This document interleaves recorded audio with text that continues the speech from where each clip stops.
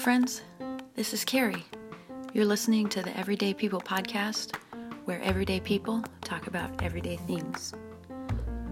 One of the first things you should know about me is that I have a bit of a running problem.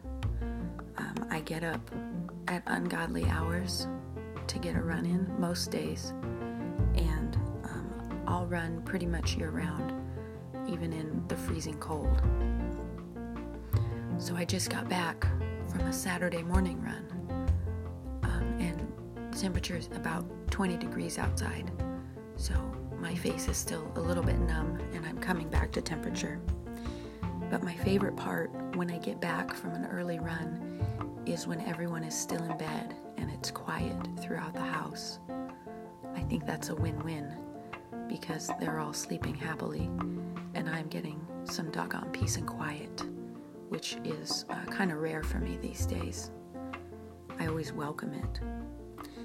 So for me, that means sneaking around and tiptoeing through my house, which is a little tricky because it's an old and creaky house.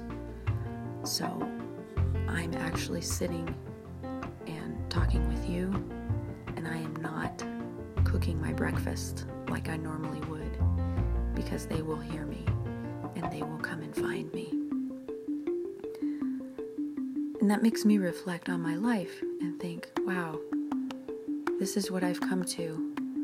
I'm deferring breakfast just so I can sit and think to myself for a few minutes longer before they get up.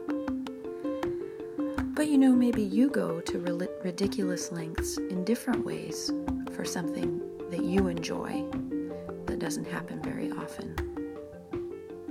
I've heard of parents hiding their favorite chocolate inside a vegetable bag in a freezer, which sounds kind of ridiculous, but you know what?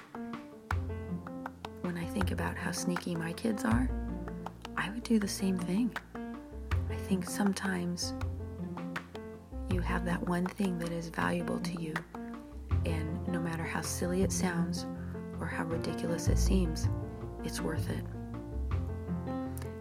Or maybe you live quietly and you'll go to ridiculous lengths to kick it up a notch and get more sound and liveliness in your life. And to you, I can say, congratulations, and whatever floats your boat.